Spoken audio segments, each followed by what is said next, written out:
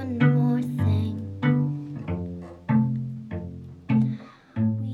We won't have a thing. Welcome to Living in This Queer Body, a podcast about barriers to embodiment and how our collective body stories can bring us back to ourselves. I'm Asher Panjuris, and I appreciate you joining me. I wanted to let folks know about one event that will be happening on December 18th. So you have a bit of time to register. But if you are finding that you might need some extra support around the holidays, I'm offering a one-time experience, I suppose, from 5 to 7 p.m. Eastern Standard Time on December 18th. It's called Queering the Holidays. I've run this group before, and basically it's an opportunity to join with a lot of folks to talk about how we navigate caring for ourselves, for our partners, and our friends during this pandemic holiday season, and specifically how we can incorporate nourishment and navigate our relationship with food and body image during this time. There's also a focus on self-determination and sovereignty, and you can ask me questions. There will be time to have small group conversations, and a portion of the proceeds will go to the LGBTQ Freedom Fund, an organization that I regularly support, and they're doing really great work. Another just offering is that I would love to encourage folks. I'm doing this in part because I have a kid, and it's really a great activity to do with kids or with your friends or anyone in your house or your community.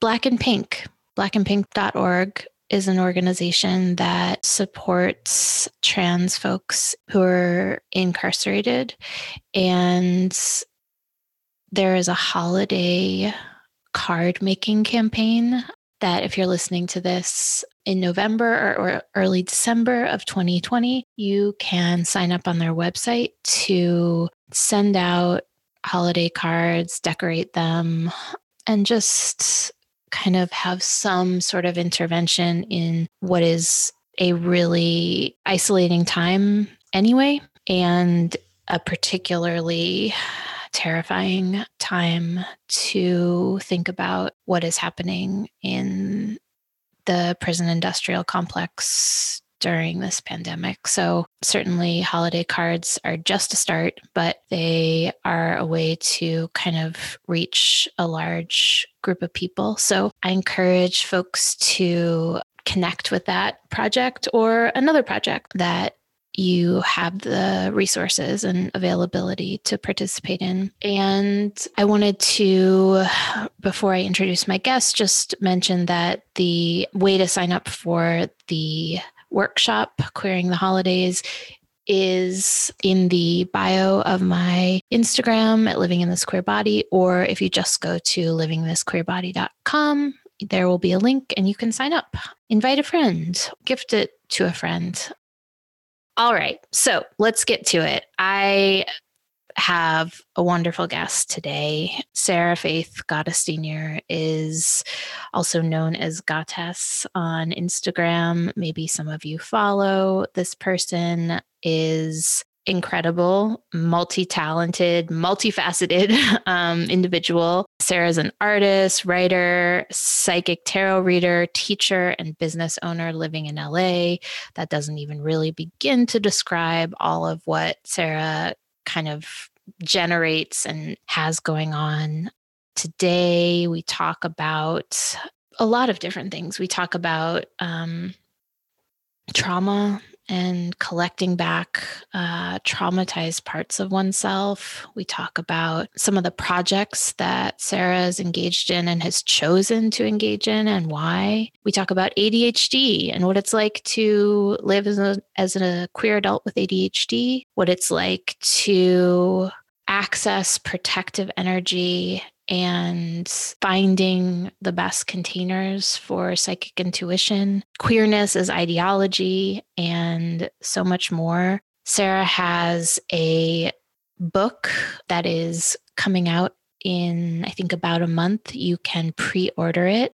And so please give Sarah a follow and check out all that she has to offer at Instagram. You can also find out more about her work if you're not an Instagram person at modernwomenprojects.com or on the Moonbeaming podcast. Thank you, Sarah, for joining me. Honestly, a true pleasure to speak with you, and I admire your work.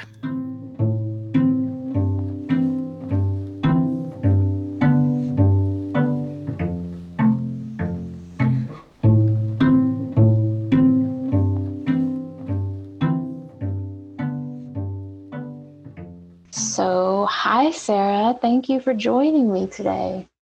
Thanks so much for having me. Yeah, I'm really honored that you were able to or wanted to make the time and to talk about queer things on this podcast. So, maybe we'll get started with the question I ask all of my guests, and you can kind of go wherever this question takes you. What are your earliest memories of either knowing that you were in a body or messages that you kind of received about what it meant to be in a body? That is really such a question, huh? When thinking about this question, because I knew you were going to ask it, I started thinking about how much there's this, phenomenon that happens when someone experiences trauma, especially like trauma to the body, that can kind of erase certain memories or submerge certain memories, So I do have I think my earliest memory was when I was 3 or 4, and there was a hurricane, and I remember watching my mother try to secure things in the yard and things like that, because, there was going to be a hurricane approaching. I don't have a very good memory at all, but one interesting thing that I've been experiencing probably in the past like 8 or 9 years is the realization that I had the symptoms of trauma, right? So disassociation, hypervigilance, fuzzy memory, so on and so forth. And like what the sort of beauty of what a thawing out process sort of is that I can be more present in my body. And obviously there's a ton of other stuff there. There's been mindfulness and utilizing my own intuition and a lot of other healing work that I've done. But I think it's interesting to like think about the different levels and layers of memory and how some of us come to exist in our body in a more authentic way with time.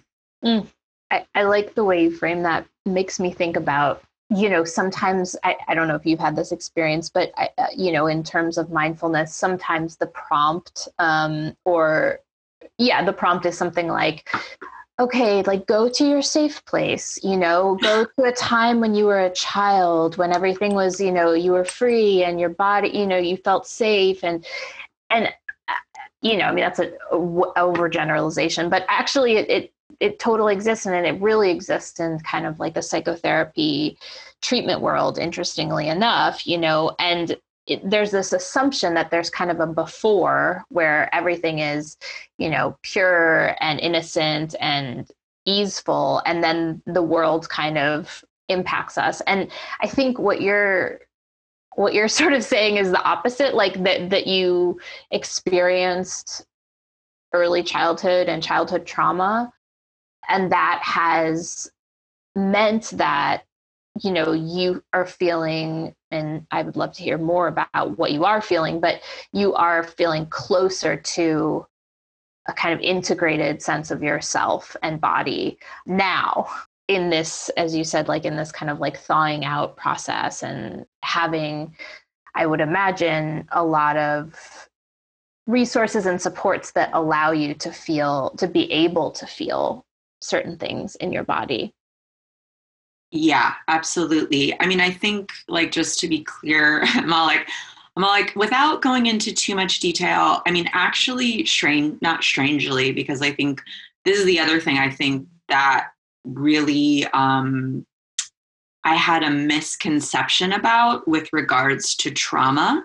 I had this misconception that trauma that stayed in your body or that impacted your consciousness or levels of your consciousness, as it were, it really happened in formative years. And I have experienced different types of trauma as an adult. Like, I've been in 2 near-death car accidents, and I won't get into, I had sexual assault and rape and things like that before that.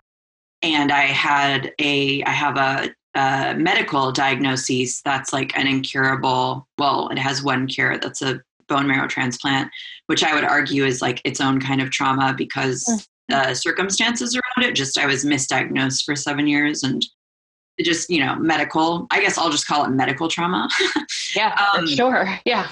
So I think that, like, when I think I had this misconception that, you know, the impact of trauma was only felt if you were, say, under 12 or something like that. Whereas I've had like a bouquet, you know what I mean, of different various sort of physical that I've sort of had to recollect. Like, I've had to like collect aspects of myself sort of like back from. So I think that I have more resources now than I ever have, being an adult and being really privileged and having like the time and the money to invest in therapy and the time to invest in, you know, certain resourcing. And then I think what it is too for me is I think that, like, because these resources weren't available to me previously, like say in my 20s or even through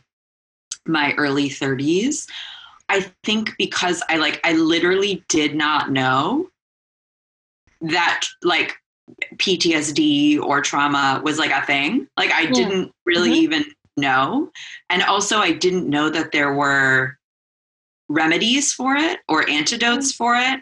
And I think that because I just didn't think it was a thing I could even change, I avoided it, right? Like, I just was like, well, I'm just gonna, like, this is just who I am. I'm just gonna like go from, you know, 0 to 11 if like someone drops a book or whatever, you know, like, I think that in the last maybe 3 years, I've been like, oh, I can like manage this, and actually I can heal this. Like, not today, not tomorrow, not next month, but like maybe in like 5 years. Like, so I think that alone. And then the other thing I'll say, and that's sort of an aside, but I think it kind of dovetails with my own life experience, which is really understanding that I'm intuitive and sensitive and psychic, and being able to find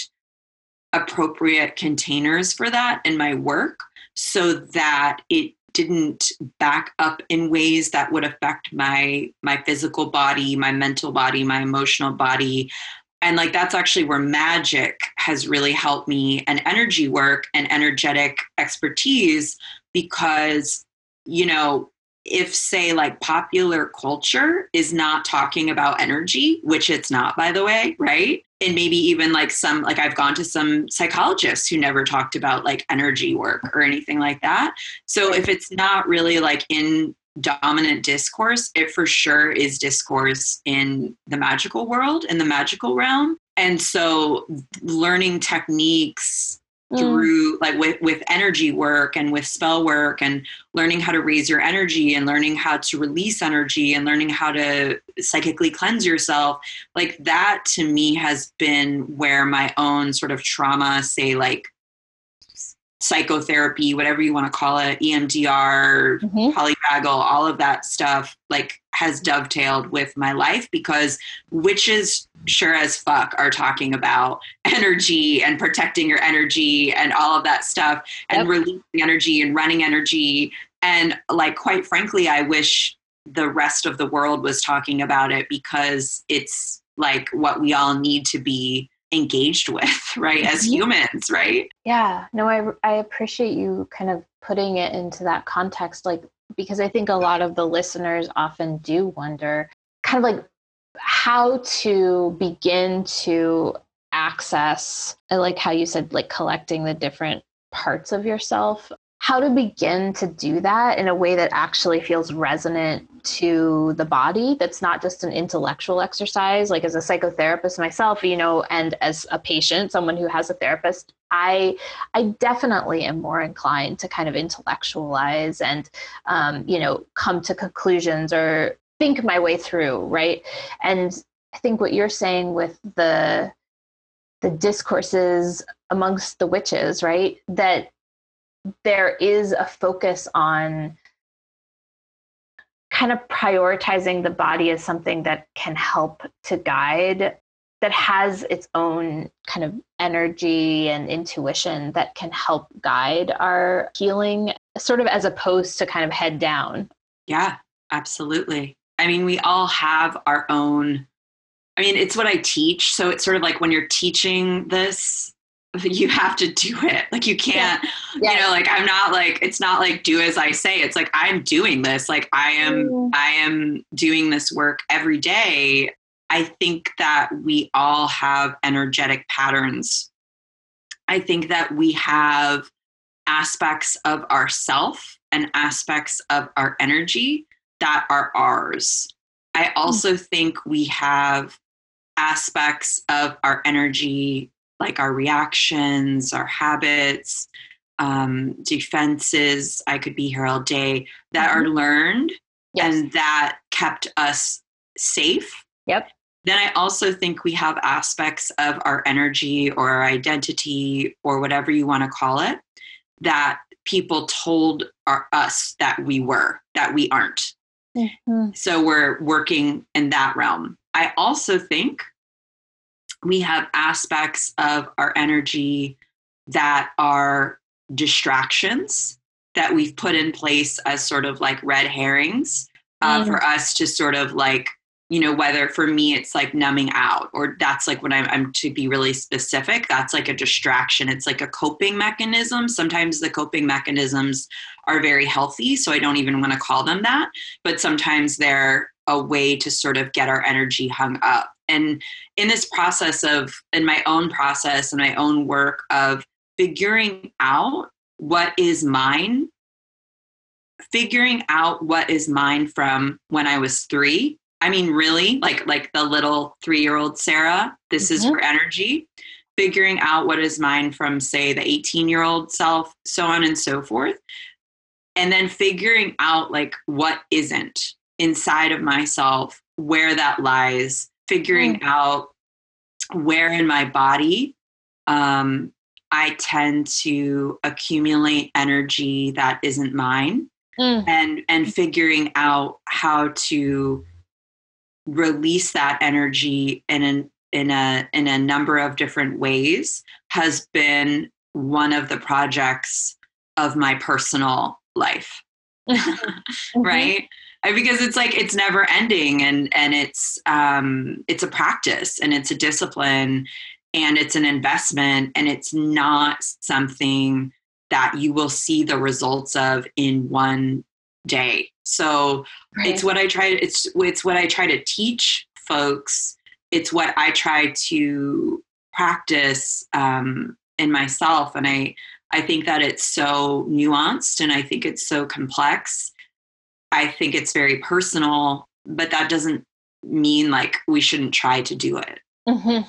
Yeah. I mean, I was introduced to your work mostly through the Many Moons. Oh my gosh, what do you call it? Yeah, workbooks. Workbook. That's the word for it. Yeah, the workbook. And it seems evident to me when you hold that object that it is about daily practice, or it is about kind of ritualizing these healing practices or these self-investigation practices. And I really connected to that. And I think that the reason I connected with it, probably, and a lot of other people do, is because it's coming from something that clearly was born out of necessity within your own experience, is to kind of really develop some of these like practices of discernment and releasing. And if there's more to say about that, maybe how you are approaching those practices kind of right now or at this stage in your life, I'd be curious to hear about that.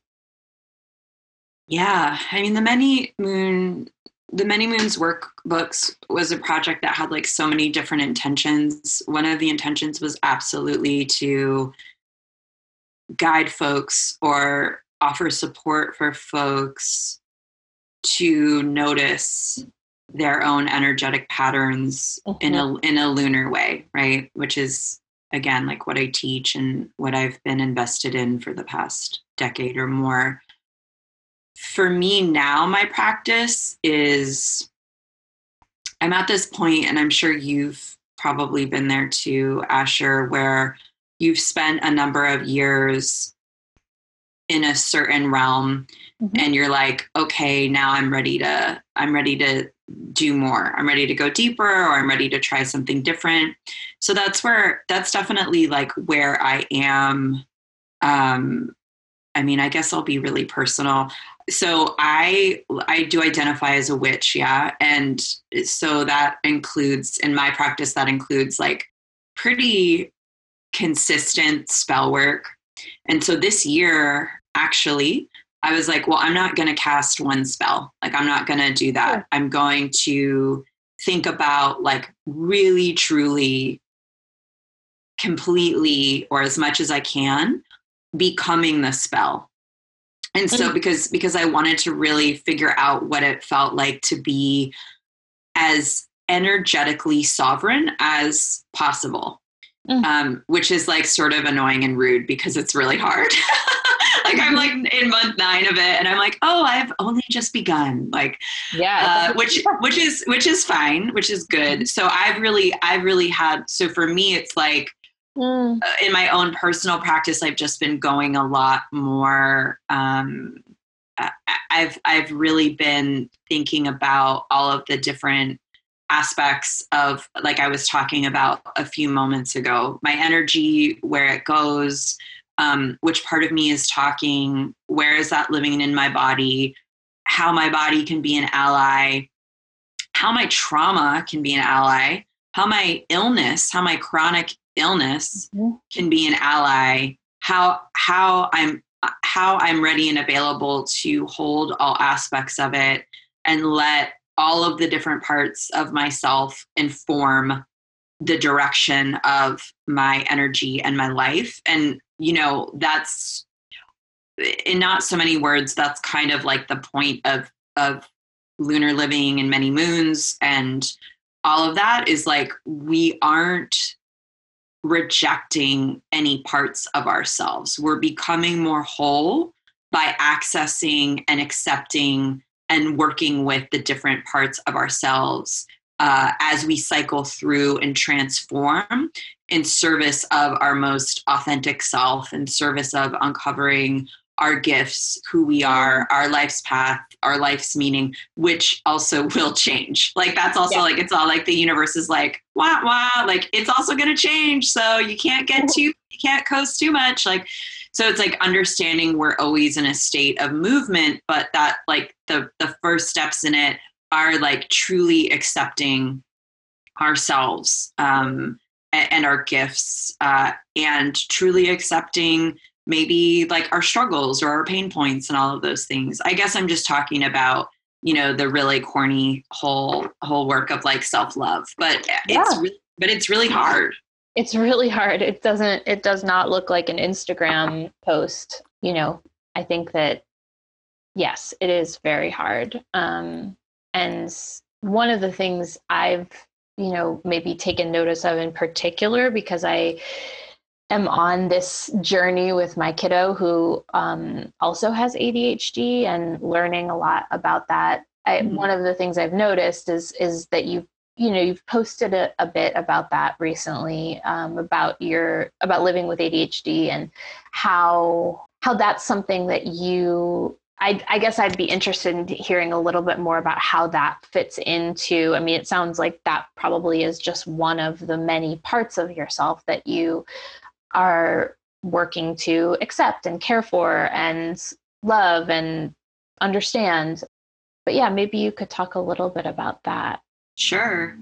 So I'm going to try to be succinct because I'm noticing I'm like giving really long answers. I was diagnosed as an adult. I think I've heard that a lot of, feminine folks, women are not diagnosed as children. Although I was told I also was diagnosed earlier. That's a story for another day. It's too long. Like misdiagnoses and like all these things has also been a theme in my life. So I really don't trust. I just don't really trust like the medical world or anyone who's trying to diagnose me because I've had so many weird experiences of like, you know, and then it's also interesting because of course my partner is a nurse. So like that's like another layer where it's like, you know, it's again, this story for another day, but I'm all like, I don't trust these people. And he's like, you have to, or like, you know, it's just interesting. Right. So anyway, right. I tried to get on meds. I was on a number of different meds in my 20s. That did not work for me, unfortunately. And I just decided to not do meds.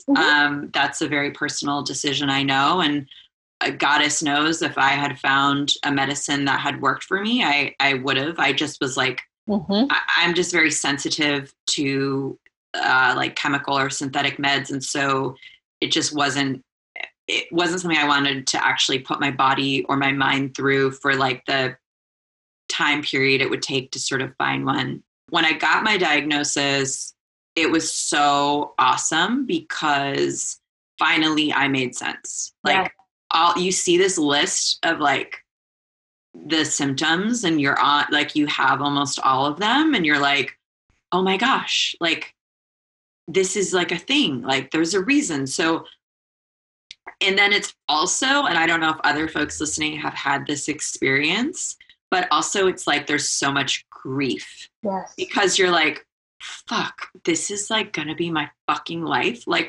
And so I think it's like this idea when I just sunk into understanding that, you know, there was no cure. For some people there are, that this is something I have to manage, that like it's just a thing in this lifetime for me. It's easier for me to recognize when the ADHD is happening, you know, and noticing that has been really useful for me, reading a lot about it and figuring out like how best to deal with my days and also like deal with myself has been really helpful. And yeah, it's something that like I'm a very private person, but it's something that I try to bring up consistently, because I also think it's important I just think it's important to be like, I'm a person, I have this thing, so many people have this thing, we're all just like here. Like, like I think there's just I think that we're moving out of the destigmatization of mental health stuff or neurodivergent stuff, like especially the mental health stuff now in the pandemic. Right? Like so many people are so depressed, and so many people are so traumatized with very, very, very good reason. So I think it's like we have to be more open about what we're dealing with and who we are, in order to create more chances for people to show up fully, and to create more chances for people to understand that they, like, all parts of themselves are welcome. Yes. Yeah. I really, and I think, when I bring up the fact that I've been kind of on this journey with my kid, it's partly is,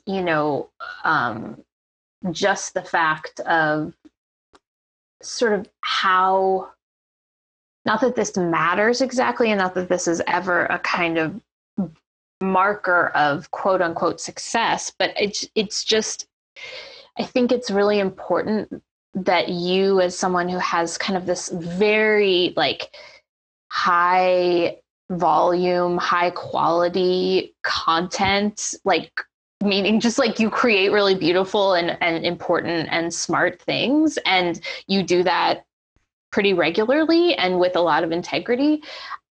I guess it's helpful to also hear that you're doing it from a place that also involves having to navigate ADHD, and that probably informs certainly some of the actual work that you make.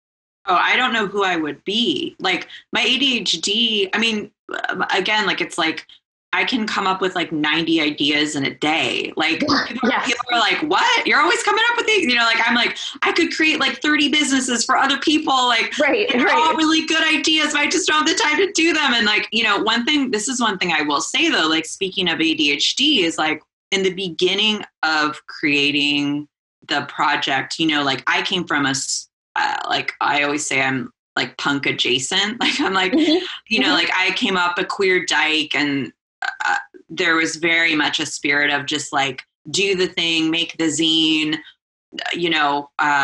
Definitely I was informed by the 90s. So the first many moons, well, every time I release something, I get hate mail. So that's like the other thing. So, but the first many moons, because I came from the zine culture and I had only made zines, because it was like get everything done in a day or whatever. Yes. I didn't hire a copy editor. Like I didn't know anything about anything. Like I didn't have a compassionate consultant read it. Like I just was like I was just doing it Kinko style. And there were so many mistakes. There were so many typos. It was like laid out like really sloppily because I was doing it so quickly. And I really got so much, some of it was just like criticism, and that's fine. Like some of it was getting called out, and that's great. Some of it was getting called in. That's great.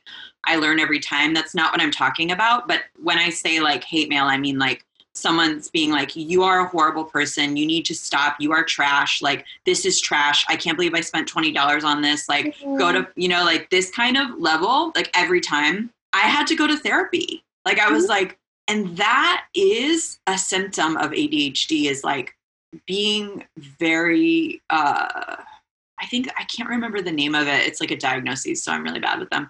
But being really sensitive to criticism is, or like hate mail or whatever. It's like a rejection sensitivity.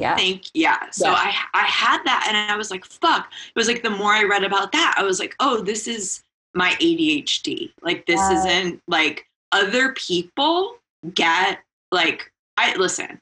I don't think anyone should be going into anyone's inbox insulting them, saying that, you know, they're a horrible person or that they're this. I don't think, like, it's never warranted. So I want to be really clear about that. Like, I think it's a disturbing aspect of the time we're in, is like this lack of self-respect to one another. It's easy to lose humanity and self-respect and self-regard, or regard for the other, through a screen. So I just want to be really clear, like, it's not okay. But there are some people who get messages like that and they can just shake it off. Like, it's like, they're like, whatever, I don't know this person who's Ed from Illinois. Right, like, you know, and I'm like, Ed from Illinois wants me to, you know, like, jump off a cliff. Like, so I had to really deal with that, and like, and that's my ADHD. So I also think it's like I think it's important to, you know your diagnosis, like, know what parts of yourself are like, have to be managed, or are this other thing that can be helped, you know? Yes. Right. Because then you can kind of turn some compassion to that, or just some energy, literally, to that part of yourself, because you know what it is. You can recognize it and you can see it as such. Yeah.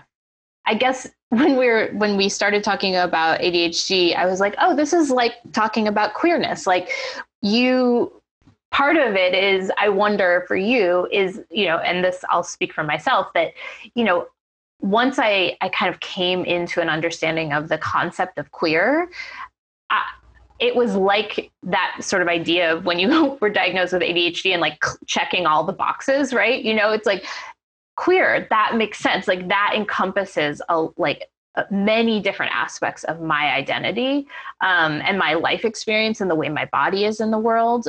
So I'd love to hear you talk a little bit about either how you relate to kind of your queer identity or queer life experience, whatever you want to say now, or also in the past, you know? Yeah. I mean, my queer experience has, like, maybe what I hear you saying is it's just this, it's been this huge gift. Yeah. It's been this, like, gift to like, my queerness. It's this other thing where, again, I don't know your age, but I came of age where, like, there really were very few, like, when I realized I was queer, it was the 90s. And there were very few. There was, like, Katie Lang. I think we had Ellen at that point, maybe. There was Dykes to Watch Out For. Like, there were, like, there was, like, The Incredibly True Adventures of Two Girls in Love that I would watch. There was Go Fish. There was Watermelon Woman. There was, like, 5 things. So, I mean, I know there were more, but you know what I mean? Yeah. For, like, a queer kid living in Hartford, Connecticut, without any sort of access to, you know, lesbians or even gay guys, like, who, you know, I think there was 1 or 2 gay bars in my town. I don't even know that there was, like, an LGBTQIA group in my school. Just queerness, and queerness is so layered, because it's absolutely a desire. It's absolutely an identity. It's absolutely sort of a sexuality in my experience. And it's an ideology.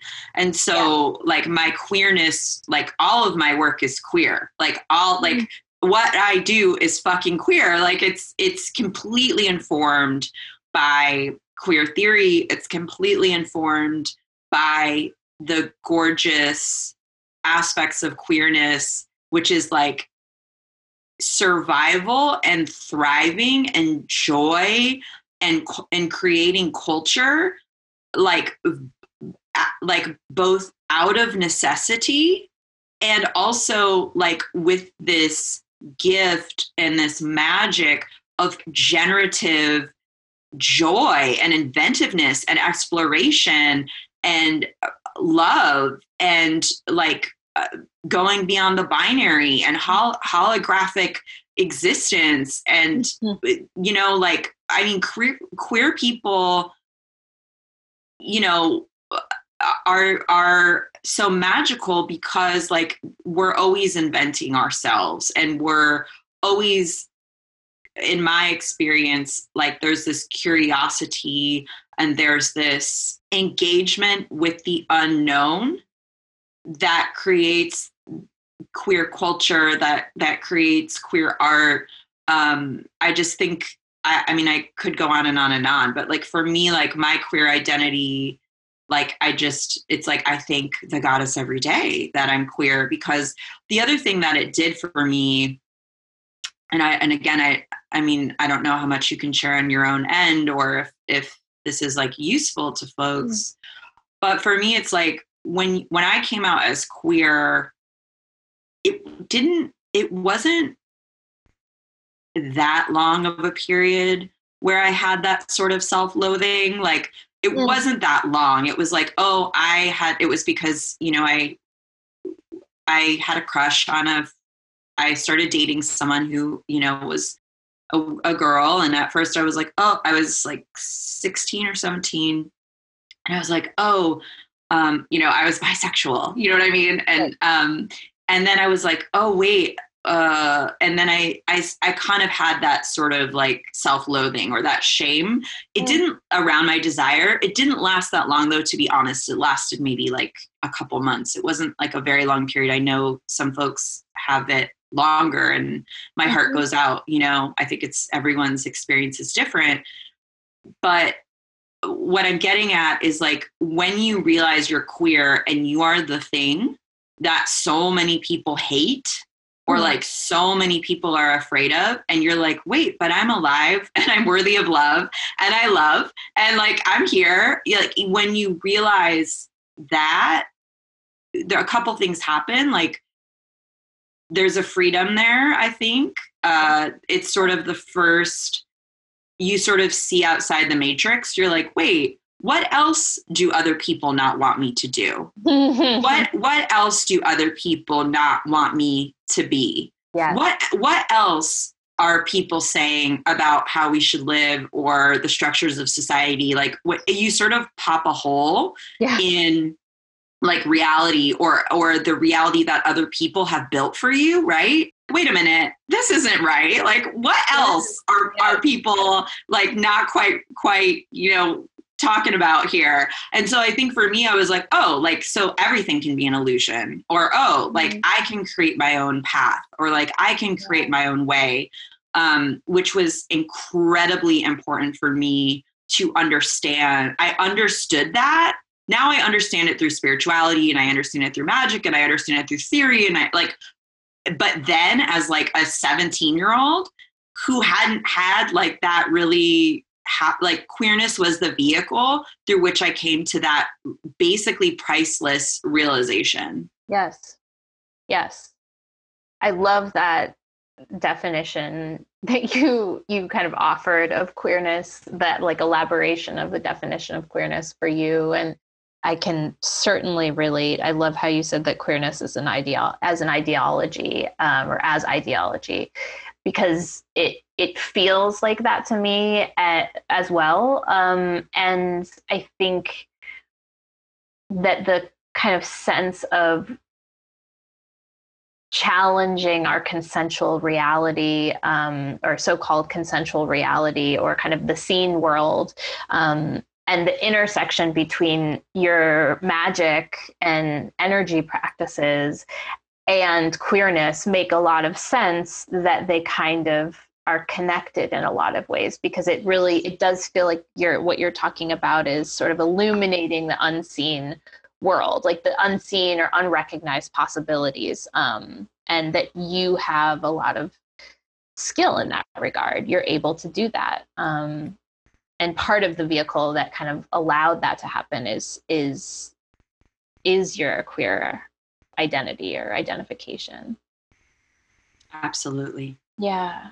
That's I really appreciate you kind of elaborating on that. That's beautiful. I guess I'd like to hear, maybe this isn't a kind of a step away from that, but I'd like maybe to hear a little bit about your current project, which is a book that when we air this will have just been released, and how you conceptualize this book and how queerness kind of fits into that.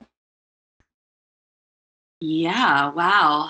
That's a question, especially though I hadn't thought about the last part of it. The book that is coming out on November 24th is called The Moon Book. It's shocking. Surprise, surprise. The Moon Book. It's called The Moon Book, Lunar Magic to Change Your Life, I think. Sorry, I'm like blanking, of course. I've only looked at the cover like 97 times. So it is supposed to be a comprehensive guide.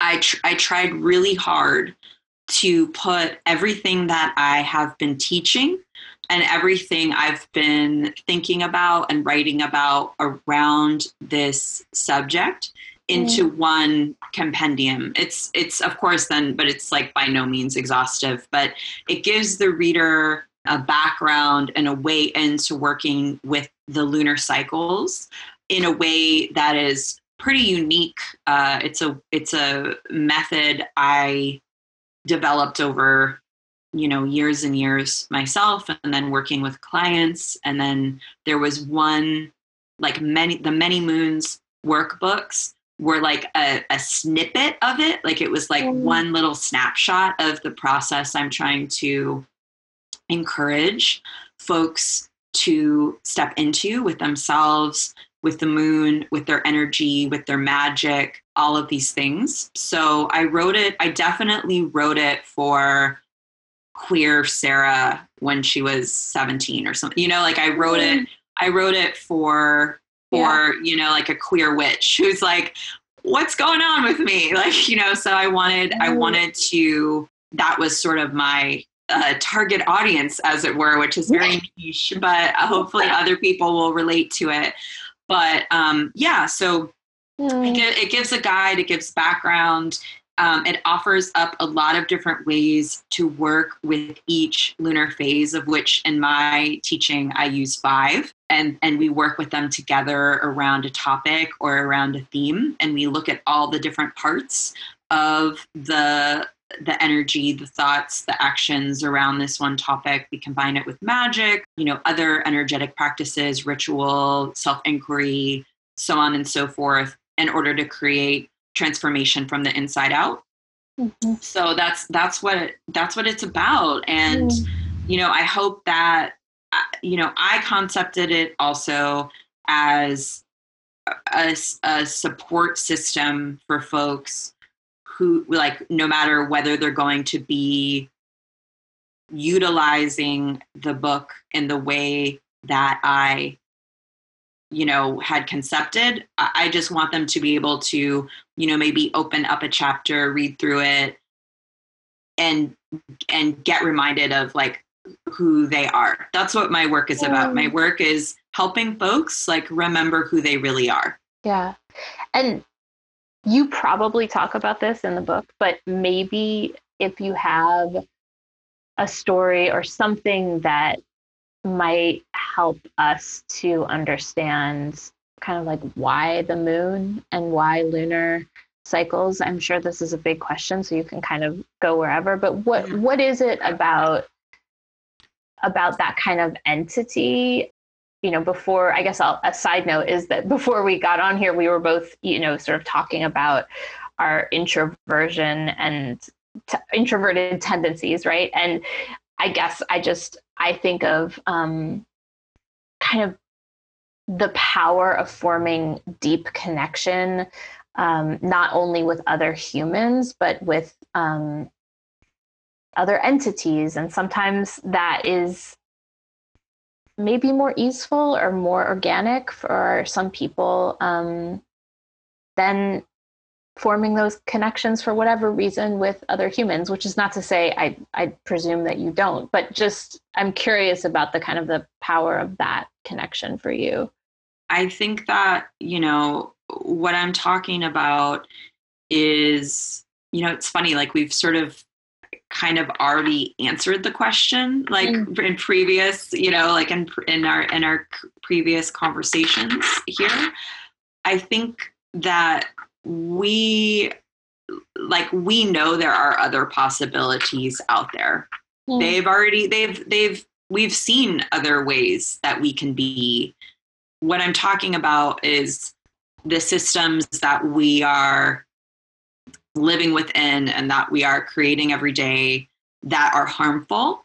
And really what we're talking about is in the very same ways that like queerness is an ideology and a desire and a way of being and an identity and all of these different things. And even if you don't agree with me, there's one thing in the many layers of like the queer experience that you probably would agree with, right? So I'm saying similarly, like we are living in an ideology system that impacts us, impacts our spirit, impacts our lives. And it is not a system of care.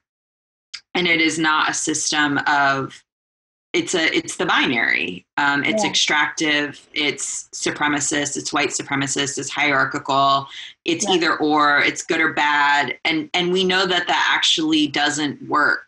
Like we know that it's not working. It's never worked. It's not even working for the people it's supposed to work for, you know, because like they don't look happy. You know what I'm saying? Like they don't seem like they're at peace. So the moon is this metaphor for cycles and for seasons and for spirals, not spirals in a, you know, anxiety spiral way, but in a spiral, like going deeper within. And, you know, that's why the moon, we could use any other thing though. We could use the cycles of nature. You could use planets orbiting. You could use, bird migration patterns. You could use the dandelions coming up through the cracks in your sidewalk, or with what happens on your block with the light and with sound. You could use other religions, like you could use really anything, but it's about stepping into a zone of greater engagement, greater depth, greater healing.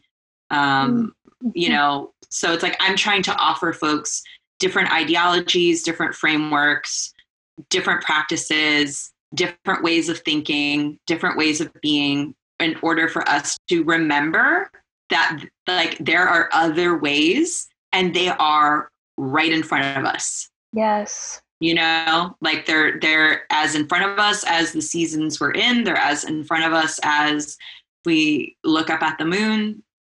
I mean, they're everywhere.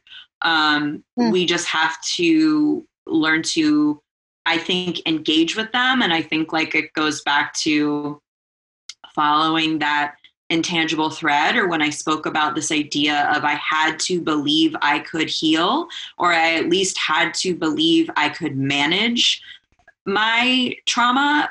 We have to believe that this is available to us, and we have to believe that we can in fact engage, and we can in fact believe in other worlds and other ways of being and ourselves, right? Yes. Oh, I love that. Thank you. That's very important to hear in this moment in time. I would love to hear, and for the audience to hear more about how folks can kind of connect with your work. Certainly how they can buy this amazing sounding book that I can't wait to read.